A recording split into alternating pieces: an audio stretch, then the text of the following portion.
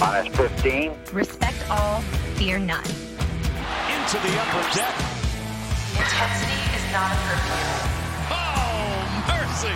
5, 4, 3, 2, 1.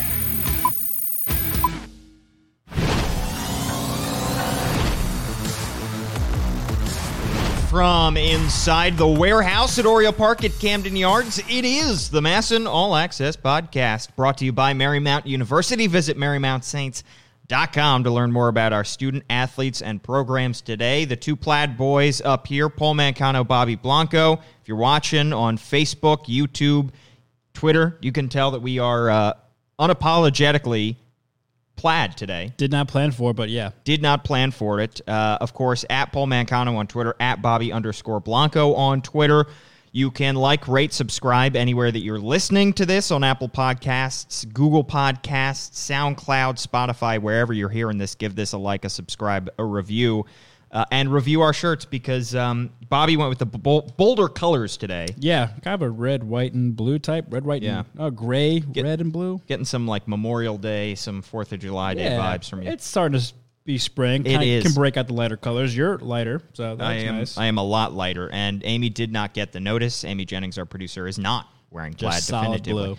Blue. Today we're going to talk a little bit about what we've seen so far from the O's, particularly on the rotation side, the pitching side, trying to get a good idea of where these pitchers stand at this point, a couple weeks away from opening day. Who's going to be in the rotation? Are we going to have a normal 5-man rotation? Could it be larger than 5? Could it be smaller than 5? Could we get some openers? That kind of thing. And then to close it out, we're also going to listen to Eve Rosenbaum, who I sat down with down in Sarasota just about 2 weeks ago. And if you've seen that interview already, there's even more in this part. This is a longer version, but it is the full conversation that I had with Eve, who is the Orioles' new director of baseball development.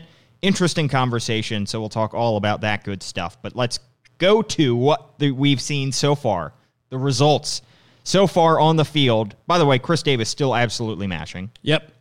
Ridiculous what we've seen from him so far. It's good signs. Mike Elias was asked about it by Steve Molesky recently during a Orioles.com spring training broadcast. He said, we don't want to get caught up in spring training results, but we love what we've seen from him so far. And how can you not at this point? Yeah, I think we touched on it a little bit last week, too. It's what you're actually seeing, not on the scorecard, not in his box score, but what he's putting out on the field. His swing looks good. It just looks different. I don't know what it is about it. We talked about how much muscle he's added. He's stronger. He's able to push the ball a little further. Some of those balls aren't dying in the warning track like they have been over the past couple of seasons. Again, it's still early, but the swing looks good. He battled off. He drew a full count walk against Max Scherzer the other day when the Orioles made the trip over to West Palm Beach to face the Nationals. He hit a ball really like that was low and outside. It went foul, but he still put a nice swing on and made contact. That's the Chris Davis that Orioles fans want to see, that we've got to love back in 2014 and 15 when he was just putting strong barrels on the ball and taking his pitches and drawing some walks as well. And that's kind of surprising that he has been drawing so many walks because he said he wanted to be more aggressive coming into this spring. He didn't want to see too many called third strikes go by, which we know has been an issue for him. Mm-hmm. He has seen a lot of called third strikes in the past couple of years. So to see him actually drawing his walks, I think is interesting because now he looks like he's retrained his eye, or he's got a better clearer view of the plate at this point so that he's able to lay off those pitches while still being aggressive and taking hacks on pitches in the zone. Yeah, and also just being more patient. I think a lot of the frustration, not just from that we've seen from fans and the Orioles front office, but Chris Davis himself, a lot of the frustration is from his pitch selection.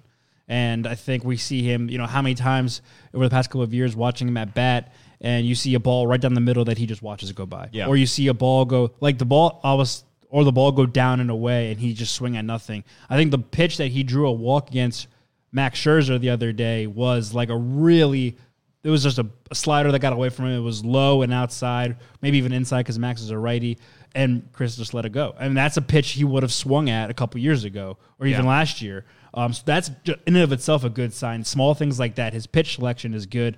And if he just barrels the ball, he talked about how much stronger he got, adding 25 pounds of muscle. the ball's going to fly off his bat if he makes contact. So I think that's where the starting point. Make contact and then go from there. And so his pitch selection so far at spring training has been excellent. 6 games so far for Chris Davis. 5 hits in those 6 games, 3 homers, 7 RBIs, and just 1 strikeout compared to 6 walks. Very encouraging stuff so far from Chris Davis. But the offense overall has been outstanding for the O's. Yeah. I mean, Rio Ruiz is having an outstanding camp so far. He's hitting .611. It helps that they've played teams like the Pittsburgh Pirates. Yeah, a handful of times. Have they won yet? Yeah. What's that? Have the Pirates won yet? I don't know yet. Honestly, not to the Orioles. They haven't beaten the Orioles.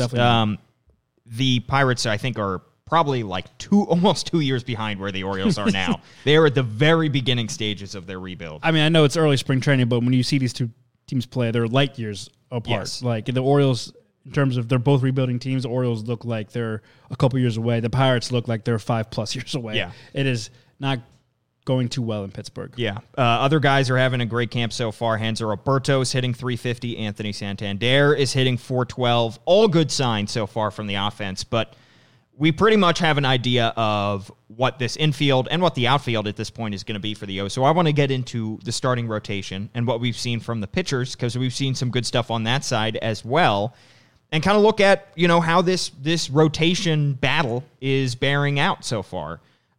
So let's start with the guys that clearly are locks, I think, at the top.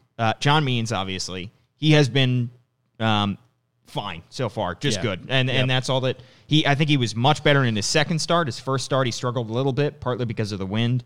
But even after that, Brandon Hyde said he looked like he was in midseason form. His pitches were working. All good on John Means' front. His second start, he was able to cruise through 3 innings on Sunday, which was a very good sign.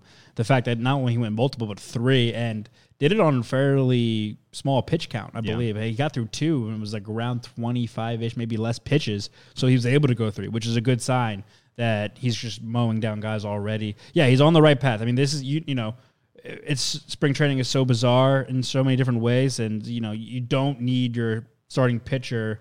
He's going to give up runs. That's fine, because they're working on things. They're just trying to figure out their plan. They're trying to tweak some things here and there. I think John Means is on a great path to a good start to the season, the way his spring training has gone so far, especially his last outing being very encouraging. Yeah, so overall the numbers so far, 4 1/3 innings, 2 earned runs, and 5 strikeouts in those 4 1/3 innings. No walks. No walks, also a good sign as well. So he obviously is cemented in that rotation. The question is where in that rotation, because the next lock that you have for the rotation has got to be Alex Cobb at this point. Of course, health dictates everything. When Alex Cobb reported to spring training to camp in Sarasota, he was asked if he is looking forward to trying to start on opening day again, because, of course, he was designated as the opening day starter last year and wasn't able to fulfill that task because of injuries and didn't make it out of May. So is Alex Cobb now? He answered that and said, you know what? I'm just looking to be healthy at this point. He's not looking to be the opening day starter. Sure, he probably would like to at some point, but he's just looking to get through the season healthy and to get through spring training healthy so that he can get to opening day.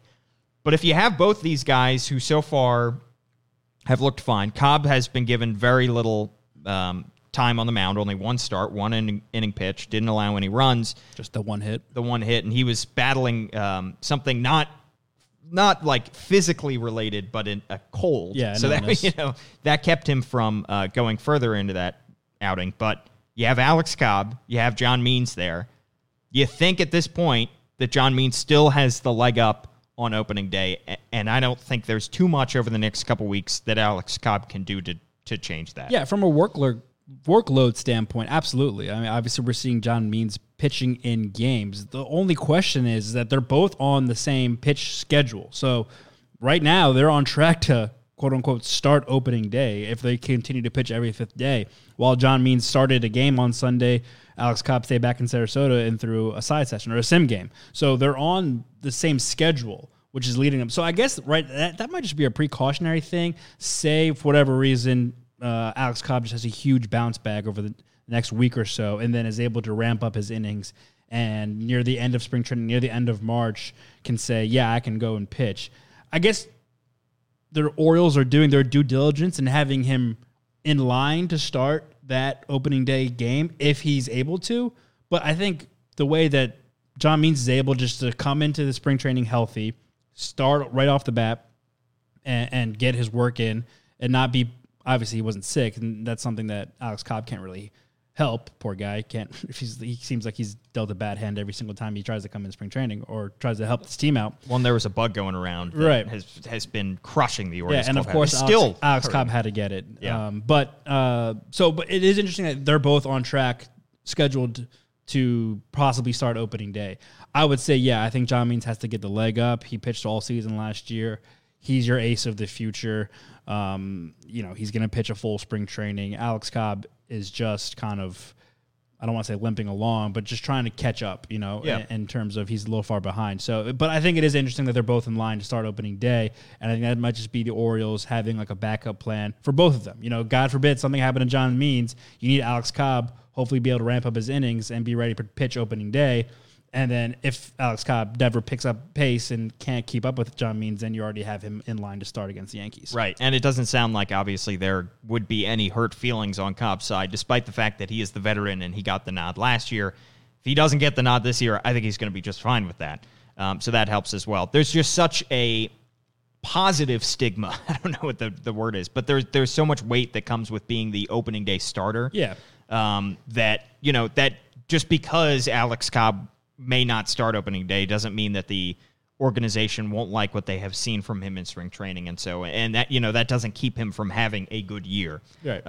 But it would be a nice nod. It would be a nice thing to see for the future to see John Means start that opening day game. Yeah, opening day has always just been like a celebration more than anything. It's the first game of 162. Obviously, you want to put your best foot forward to start a new regular season, get your best guys out there. You want to throw your best starter out there, but it is more of a ceremonial thing than anything else because, we're not going to be thinking about who started opening day in the middle of August. Right. It's not going to matter. We'll be focusing more on where this team's headed, who's coming up for the Orioles specifically. So, yeah, it's more of a ceremonial thing kind of than anything else. And remember, John Means wasn't even a starter by the time the opening day. He was used more out of the bullpen. Yeah. I think his first couple appearances came in Yankee Stadium out of the bullpen. All right, other locks for the rotation. I think at this point, you probably need to slot Asher Wojciechowski in there. Yeah. So far in spring, 5 innings pitched, 1 earned run. He has looked good. He pretty much needed to just come in and have a fine camp, I think, to earn a spot in the rotation. And so far, he's done that. So I think Woj is probably going to be your number 3 starter if the season starts right now. 4 strikeouts to just 1 walk over the 5 innings. Both of his outings, I think, have been starts. He's been opening the game. So Brandon Hyde already getting him acclimated or reacclimated to starting ball games as opposed to coming out of the bullpen or being a long man, whatever the other alternative may be. He's having a strong start. Again, kind of similar to John Means. As long as he just keeps his path, keeps his workload, keeps his schedule, we should see him locked in probably around the 3 spot come late March, early April. One other guy that I think at this point is probably a lock is Wade LeBlanc. He is pitching today, so I don't have those results in obviously yet, but so far 2 innings pitched, 0 earned runs. I think a couple weeks ago he was probably viewed as a fairly close to a lock for this rotation, just need to show that he was healthy, and I think he slots into that rotation as well. So you got a 4 spot. You got your top 4, which honestly I think is I don't know if I expected them to have 1, 2, 3, 4 already lined up this way, but it seems that they pretty much have 4 starters locked into that rotation at this point. Yeah, it's good. And the thing about LeBlanc is that the Orioles need to know pretty soon because he minor league deal. He actually has a March opt-out date coming up because he's an older guy. He's 35 years old. So if he's going to be a part of this rotation, the Orioles need to know that and let him know that. Otherwise, he'll just leave if he doesn't feel like he has a spot locked down. But I agree. I think everything he's done has pretty much assured him he's like number 4. He has to be at least number 4 on that list. So there's no concern there. But it's just something to keep an eye on that as we enter March. There is an opt-out date for him. God forbid something happens, slip up, or maybe someone supersedes him. Who knows? But he does have a March opt-out date to keep in mind as we head deeper into this month. So then the guys who could potentially fill that 5th starter spot, it's a pretty long list so far because we've seen a lot of good camps so far from a lot of guys. I want to start with Brandon Bailey. 4 innings pitched, 1 earned run.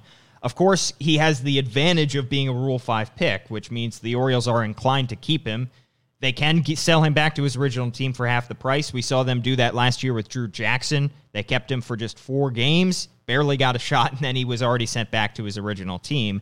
They can do that, but I think with the second overall pick in the Rule 5 draft, they probably want to give Brandon Bailey a shot, and so far he has looked pretty good. Interesting kid. He's short in stature, and he does not have a blistering fastball by any stretch, but he has got 5 pitches, and he's a pretty crafty guy so far from what we've seen. And if he can maybe earn his way into the starting spot, I think he could surprise some teams coming out of the gate. Yeah, and I remember when you and I talked to him in the Orioles clubhouse when we were down in spring training, and then we saw him throw a bullpen.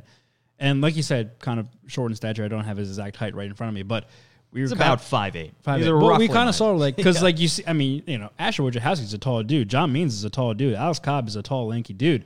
You kind of go, Grayson Rodriguez, big. I mean, you kind of go down the line and you see Eric Hanhold is a big dude. Oh yeah, and then you saw a bunch of, and then you see Bailey, and you're like, who's this guy? But he's pushing. He was throwing pretty hard. The velocity's not quite there, but it was like one of the first bullpens of the season, so it wasn't really expecting to be, but he looked good just throwing bullpen. He looked like he kind of belonged. He doesn't, like, physically looks like he belonged, but his stuff looked like he did.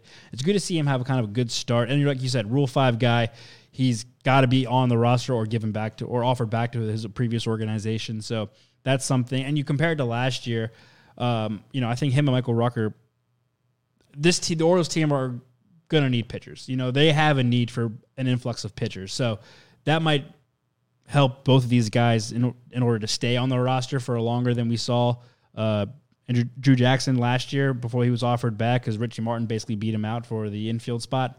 I would like to think that the Orioles might give a longer look to these pitchers because they need pitching. Exactly. So the question is, are they willing to throw a guy who has no major league experience into that rotation right out of the gate? I mean, it's not like he's going to have to pitch against the Yankees at home immediately. Right. He probably won't be seen in that first series of the season, but it still is a tough spot going up against AL East competition once every 5 or 6 days. If he continues to show that he has that ability to surprise some hitters, keep hitters off balance, I think that they'll keep him in the rotation. I think he has a leg up over the next guys that we're going to talk about, but it's just kind of dangerous because we can see if a guy doesn't totally have great stuff, if his velocity is not up, he can really get hit around. And you don't want to see his confidence take a dip because he still has a fairly high ceiling and you still like his long-term future. And if you throw him right in that rotation immediately and he gets hit around, his confidence could take a dip. So you don't want to see that. But that being said, he has looked good and he's earned that right, at least right now, to have a leg up for that 5th starter spot. Absolutely. The other guys in competition for that 5th starter spot, Dean Kramer, 3 1/3 innings pitched, 0 earned runs. I like what I've seen from Dean Kramer so far. He obviously was added to the 40-man roster in the offseason. He got a little taste of AAA last season. He was one of the guys that came back from the Manny Machado trade from L.A. I don't know if he makes the team coming out of the gate just because he does not have a whole lot of experience and because he doesn't have a Rule 5 status. But Dean Kramer is showing that he could potentially be a starter on this team in 2020. Another one of those, handful of pitching prospects that are been here for the Orioles for a while now, and that Orioles fans have always heard the name pop up every now and then, but kind of waiting to see when he'll come through and break through to the majors. This probably is the year, I would assume. 24 years old, like you said, he's having a pretty decent start to spring, only the 1 unearned run.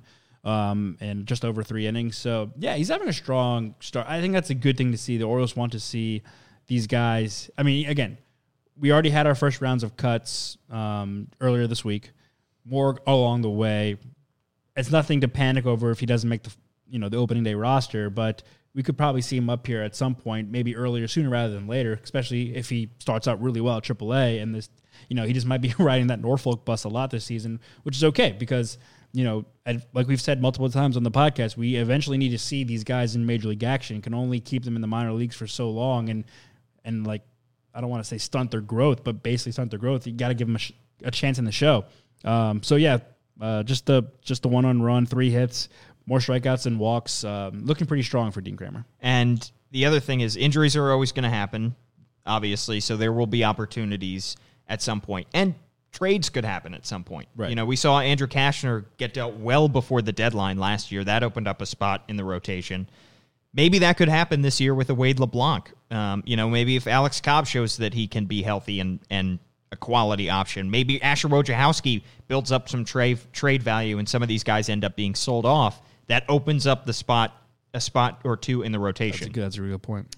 All right, some other guys. Tom Eshelman has looked good so far. 5 innings pitched, just 1 earned run. And Michael Rucker, who we talked about as a Rule 5 guy. Brandon Bailey was the definitive starter of the two. Rucker was used almost entirely out of the bullpen last year in the minor league system, made just 1 start.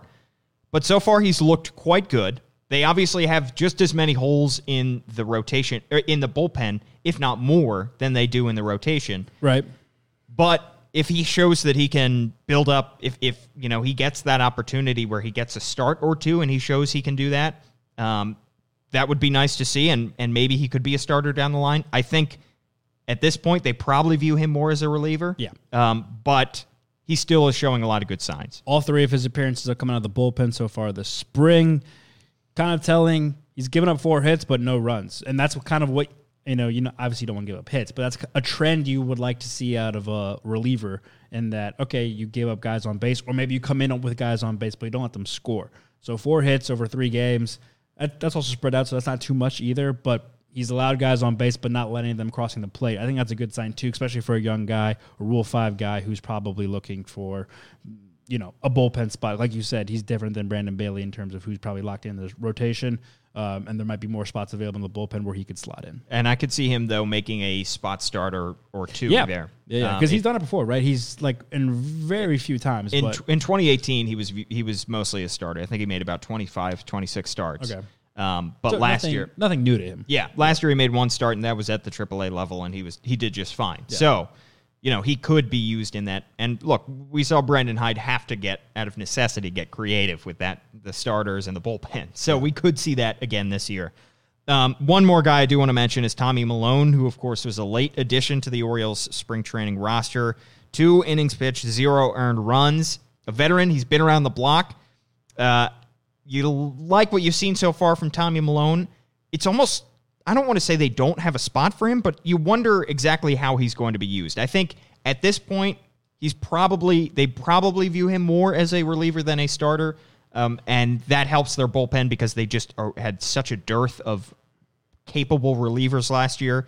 But Tommy Malone, another guy I think that could fill in and make a spot start here or two. There or two. Yeah, just the 1 hit and 3 strikeouts to no walks so far in his only appearance in spring. Unfortunately, it feels like he might be like a placeholder. Like I could see Tommy Malone being the guy that, yeah, he pitches well enough throughout March, breaks camp with the team, but then once we hit April, May, the Orioles kind of just have to let him go, and because there's someone ready to come up and take his spot. You know, they might just hold him on as a guy, as a placeholder for between now, let the minor league season get underway, let those guys, their prospects, build up some innings, and then bring up some guys to possibly make some major league starts, like I said earlier. But yeah, Tommy, I mean, he's shown nothing to, you know, deter. I mean, it was kind of like a, you know, yeah, sure, join. So what you got. You know, there's no risk here.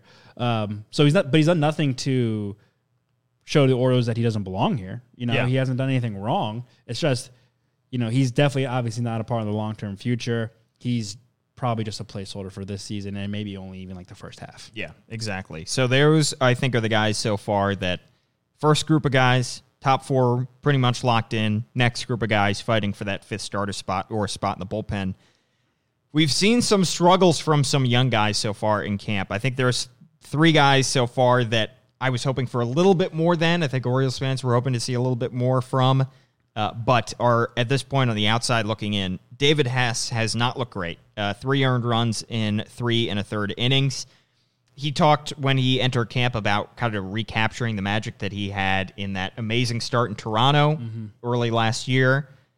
He has not done that so far. And it's a shame because I think this team and this organization, Mike Elias, has given him a ton of opportunities, and they want to see him succeed, but so far he has not shown the ability to carve out a role for himself. Yeah, I mean, take that one start in Toronto was his one win last year. He went 1-10 and had an ERA over 7 in 2019, and then not off to a great start. You mentioned the 3 runs over just a little over 3 innings in only 2 games. It's a guy where I think a lot of the people in the front office are rooting for. Obviously, Orioles fans are rooting for because he did show a lot of flash, a lot of potential. And I think you and I said, like, we hope that's not the last chance. This is talking about the Toronto game last season. We hope that's not the last chance that David Hess gets to, like, go for a no-hitter or something, because we don't know. He's so young. He's only 26, but that's kind of like limbo for pitchers. Like, you're not that old, but you're not that young anymore. You need to kind of show your stuff. Are you a major leaguer or are you not? And so far, David Hess is kind of leaning towards the latter, not really showing that he has the stuff to stick around and talk. And then you add on all the guys that we just talked about who are showing positives. That's kind of leaving David Hess kind of really behind in terms of the competition for not only just a starter spot, but a spot in this pitching arsenal. Yeah, and these next 3 guys, Bruce Zimmerman, Keegan Aiken, and Zach Lowther, are 3 guys that have struggled, obviously, similar to Hess in this spring, but they are on the younger side. They don't have any major league experience, so those guys naturally have a leg up over a guy like David Hess. So those 3 guys, Bruce Zimmerman really struggled so far, 4 earned runs in 4 2/3 innings. Keegan Aiken struggled in his time, 4 earned runs in 4 innings pitched. And then Zach Lowther struggled as well. He's got a 15.43 ERA, so 4 earned runs in 2 1/3 innings. Those guys I think we saw just aren't quite ready, and I think that's perfectly fine. But they got the opportunity, to show that to work with the major league coaching staff, to work with the other guys on this Orioles spring training roster. I think those 3 guys we could see at some point in 2020, but at this point they're not going to make the team out of camp. Yeah, no, I don't think so either. And it was like the first round of cuts the Orioles made it was 3 infielders and only 2 pitchers. I think we'll see a little. I mean, they have you were there. So many pitchers in that clubhouse. I think at some point you got to start, because there needs to be innings to dish around, and because guys need to be stretched out. Like the main guys, like we just talked about earlier at the top of the podcast, they need to be stretched out and go longer innings, and there's not going to be enough innings to go around. So we'll see some more cuts. Probably a lot of pitchers heading back down to the minor league camp, because they report. I think today's pitchers and catchers reporting for the minor league camps for the Orioles, which is exciting in and of itself. Yeah. So once that camp gets full go, I think they have their first full squad workout on Sunday. We'll probably see a lot more arms going down there to, get their own innings, but 2, to also allow the guys who are going to be here to start the season start stretching out a little more. And one guy who is on the outside looking in because he has not had the ability to pitch is Cole Stewart, one of the other guys that was added on a minor league deal in the offseason. Had some major league starting experience before joining this team. He is going to make his spring training debut on Sunday, so he has kind of missed some time and maybe missed some opportunities. He's still got a couple weeks to make up for it. It'll be interesting to see what he can show. If he shows that he obviously can stay healthy, number one, but if he flashes a little bit over these next couple weeks, is he a bullpen piece? Is he a candidate to jump up and steal that 5th starter spot? Cole Stewart, another guy to keep your eye on. Yeah, definitely. And that game, his debut on Sunday will be on MASN, 1 o'clock against the Yankees. So you can see his first spring training debut and make a decision for yourself. I don't know where, again, without seeing him pitch, I mean, I guess we have a small track record. I don't know where he'll land or projects to land in this rotation. And we just talked about a bunch of guys that we can kind of figure out where they're going to go. Until we actually see this guy pitch, I'm not sure if we can make a firm decision yet. He'll probably, aim for the rotation, but who's to say, really? And then he's already behind the curve in terms of starting late, 2 weeks into the game. So we'll see how he can ramp up his innings if he's able to on a quick enough pace to keep up.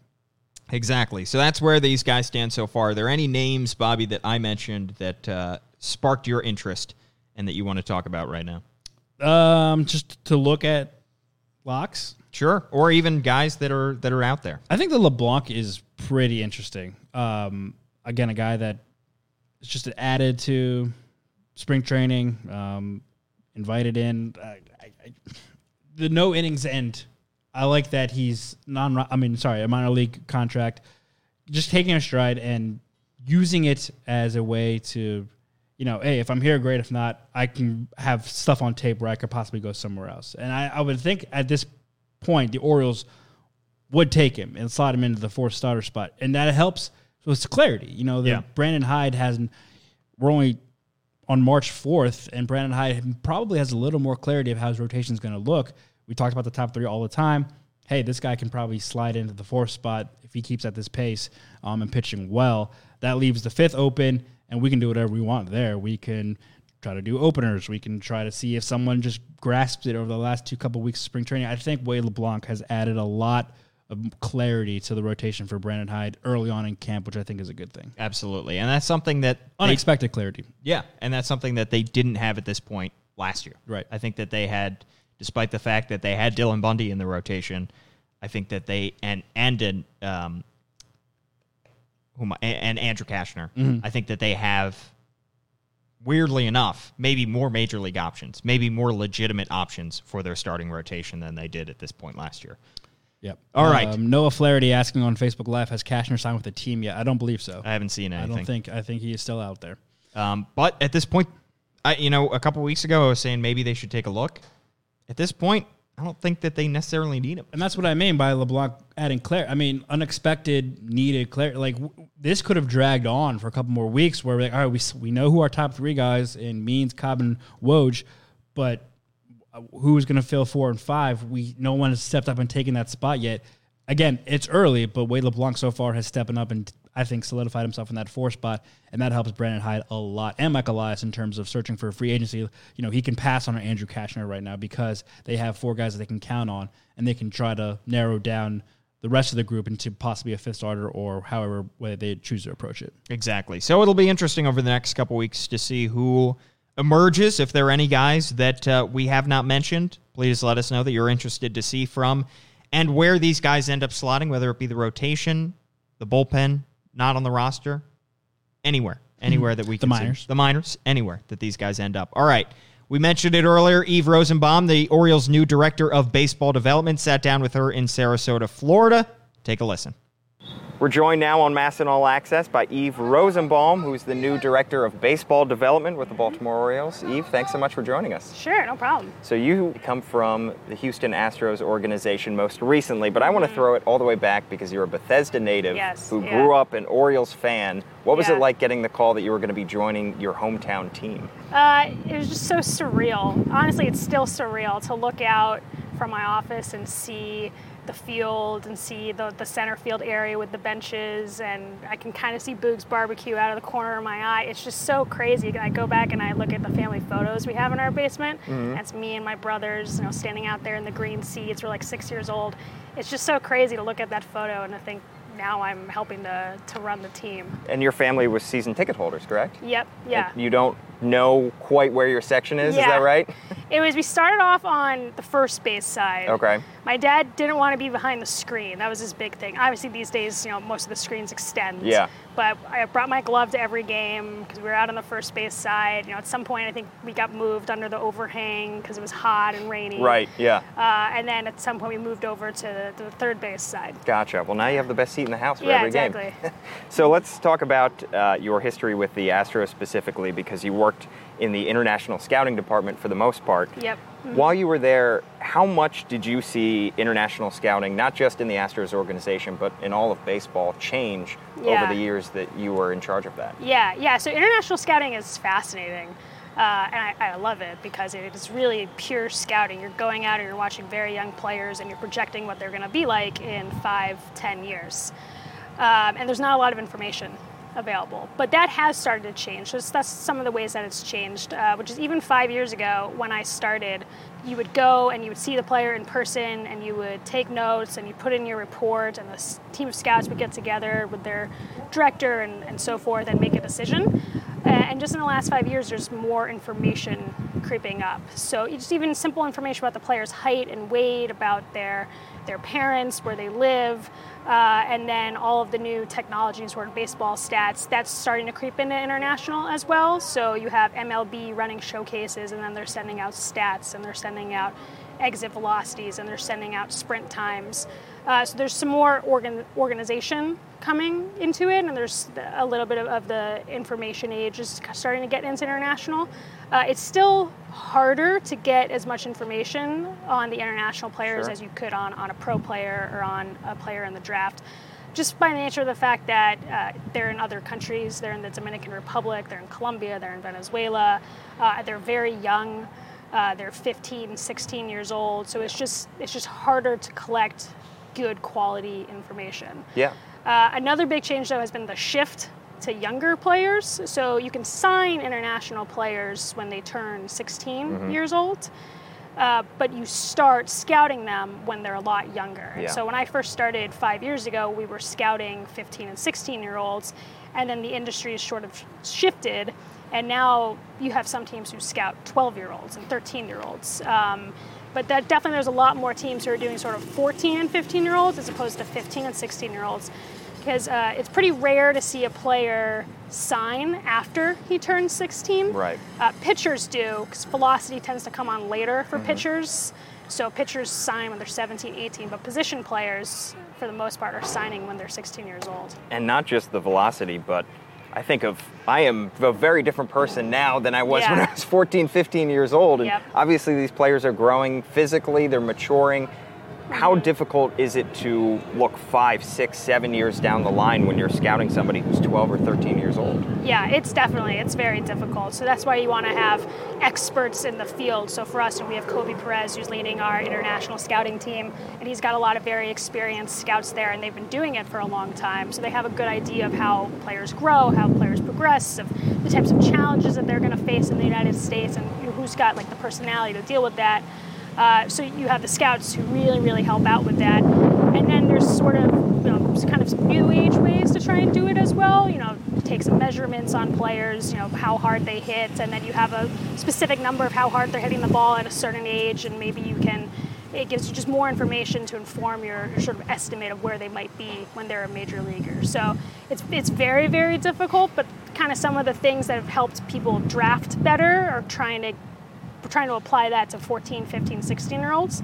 It's a lot harder because they're a lot younger and they have so much more development room left. Right. Now, you were focused mostly on the Latin American market.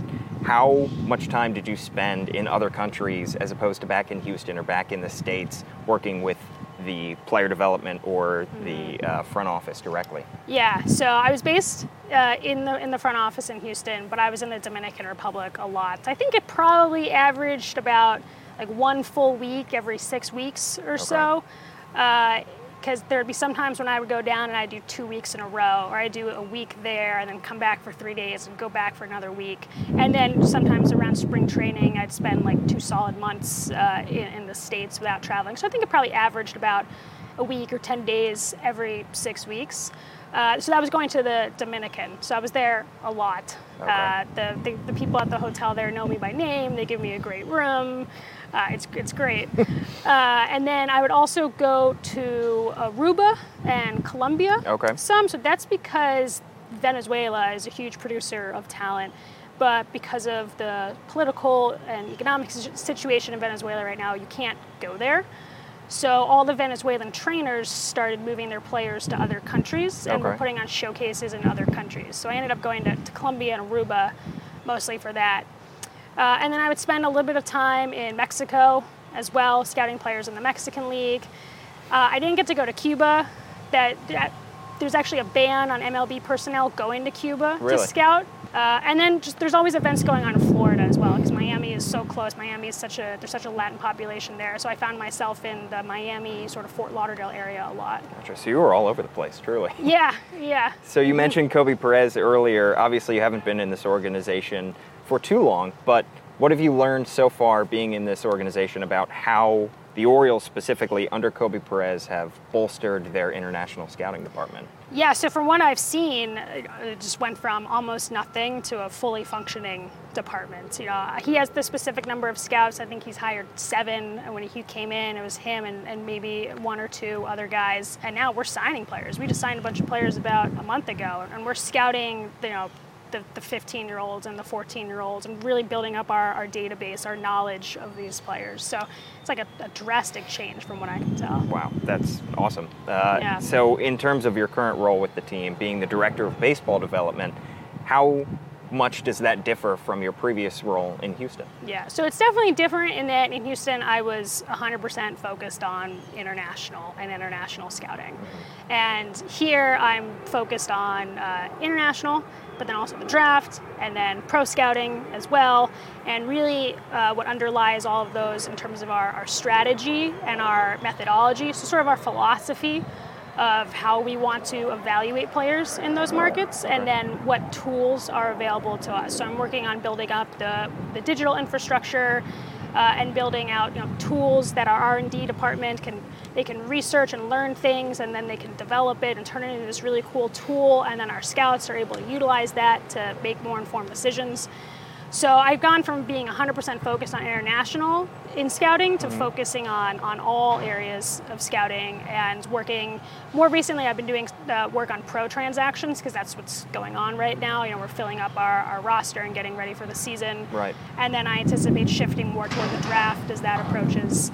And then during the season, I'll be also working with our player development staff in terms of what they're learning on the field about the players, and then taking that information back and making sure that we're incorporating that knowledge when we draft players and when we sign players in international. Interesting. So obviously the idea of player development that is helped by baseball development has had a huge boom, I think, over the past few years. How have you seen player development change as well in that area, helped by the new technology? Yeah, that's a great question, and you know, I'm sure Matt Blood has tons and tons of knowledge that he can supply on that. I think the big thing that I've seen, you know, if you remember, you know, Moneyball, right? And then I think this is one of the scenes in the movies where, you know, Billy Bean is saying, not Billy Bean, Brad Pitt. Well, I guess, yeah. Yeah, same difference. Yeah, right. He's saying, you know, they scouted me based on my potential and who I could become, but really what was important was like who I was. So there was a kind of a big shift, I think, from like, you know, projecting players to then focusing on who is the player now, what do his stats say? Right. You know, we can't project him too far, because if you look at all of his stats from college or the minors, like it, you know, tells us who he is. And now it's like a mixture, because teams are so good at developing players and sort of unlocking abilities that players have, but no coach has been able to do it before. And whether that's from good coaching or it's a new technology that gives you insight into the player's body in a new way, I think it's this mix now of projecting who players are going to be and seeing who they've been in the past. And in particular, when that comes to international scouting, when you're scouting a guy who's 12, 13 years old, and then you can't really get your hands on developing him until he's in the organization at 16 or 17 years old, how difficult is that to, you know, you make an agreement, or you have an idea that this is a guy that we want to pursue, and then in 4 years, he might be a very different player because he wasn't developed right, or he was developed a different way than you might have. Is that a challenge as well? Yeah, that can be. Yeah, and that's one of the, you know, the risks of the teams who commit players at a very young age, who go out and commit players at 12, 13, 14, because they're making a commitment to pay this player a lot of money, but then they don't get their hands on him for 2 or 3 years. So that's one of the risks that those teams take. You know, apart from that, you're just sort of looking back and hoping that the agent takes care of the player, and you can kind of go and check on the player yourself and just say like, hey, how are your workouts going? How are you eating? You can kind of provide advice on the side, but nothing official. Interesting. That's all very fascinating, and it is stuff that, you know, I think a lot of the typical baseball fans obviously don't get to see or hear about on a day-to-day basis, but it's going on under the surface, and then you find out they signed 30 guys, and all of a sudden these guys are members of the organization. Yeah, exactly. Awesome. Well, it's so great to have you sit down here on MASN All Access. Just several months into the organization, but getting your first taste of Sarasota baseball as well. Yeah, it's great. Awesome. Thank you so much for joining us. Sure, no problem. Eve Rosenbaum, Director of Baseball Development, sitting down with us here on MASN All Access. That was O's Director of Baseball Development, Eve Rosenbaum from Sarasota, Florida. Another one of the many people that Mike Elias has added to this front office to promote development in every way. And obviously, player development is something that he's worked on as well. We talked to Matt Blood down in Sarasota and a couple podcasts ago talking about player development. But baseball development is kind of a different side of things. It's basically keeping up with the rest of baseball, making sure that you have the newest technology and that the player development side is equipped with everything they need to be the best that they can be. Finding new ways to improve your players, finding new ways to scout players, all that kind of stuff. Two things stick out to me. One, it's crazy how many trips she makes to the DR. Wild. Just so many trips to the DR, which is good for her. That's where she needs to be in terms of that portion of the job. Two, I really, this is a small thing. I really love that she grew up an Orioles fan and is from the area. I don't know, as a fan, I love seeing people who grew up rooting for the team and from the area start working for the team. Because they care about it at a deep, deep level, not just a professional level, but like a personal level. They care about their job. I think it's just a small thing that I really enjoy that. Yeah. I'm glad that she's a huge Orioles fan as well. Similar to Mike Elias, how he grew up going to games, and of her generation, she grew up watching Cal Ripken, which is kind of crazy to think about that, she's still pretty young. Yeah. That was her era in watching baseball, but now she is helping to run the team. Another very bright person in the Orioles front office who has a big role in shaping this team of the future. That just about does it for the MASN All Access podcast, of course, brought to you by Marymount University. Visit MarymountSaints.com to learn more about our student athletes and programs today. He's Bobby Blanco at Bobby_Blanco on Twitter. I'm at Paul Mancano on Twitter. Check us out. Give us a like, a subscribe, a review wherever you see us. Thanks to Emmy Jennings, our producer, and we'll see you later.